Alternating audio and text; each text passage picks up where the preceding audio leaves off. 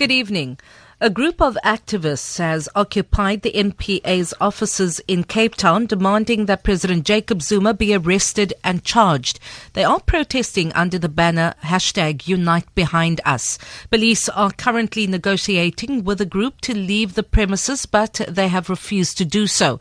Unite Behind spokesperson Zaki Ahmad. We're breaking the barrier of fear. There are 4 of us who are scared, but we'll go to jail. And we're going to jail because we say Zuma must be arrested or we must be arrested. We have little doubt that Sean Abrams and the Hawks will not arrest Zuma because they fear and they favor him. So our job is to stand with the people who on a daily basis do not have access to all the services where money is being stolen. Hundreds of students have gathered at UCT for an address by Vice-Chancellor Dr. Max Price on recent fee-related protests.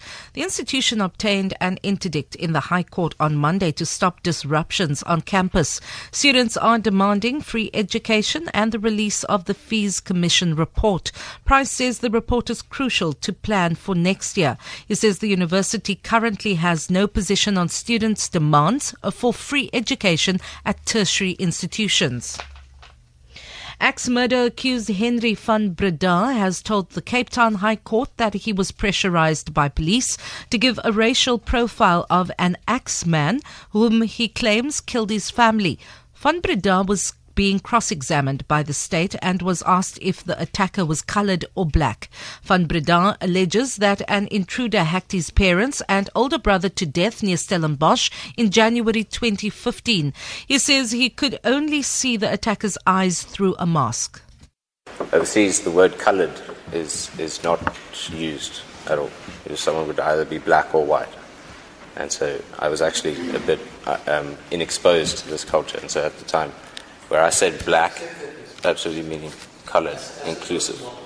Yes, because Colonel Bianca was not happy with me giving ambiguous answers. Western Cape Economic Opportunities Minister Alan Winde says the ongoing drought continues to affect the business sector. Level 5 water restrictions are currently in place in the metro, with dam levels standing at below 40%. Winde says many businesses are taking strain. Tourism is just one business component. The international tourists won't even make up 1% of the Cape Town population in December.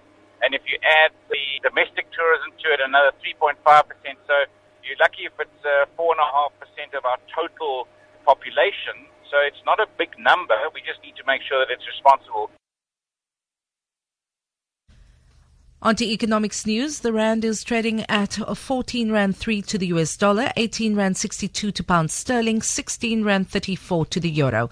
Gold is trading at $1,279 and platinum at $929 an ounce. The price of Brent crude oil is at $60.94 a barrel. For Good Hope FM News, I'm Vanya Klitschko-Collison.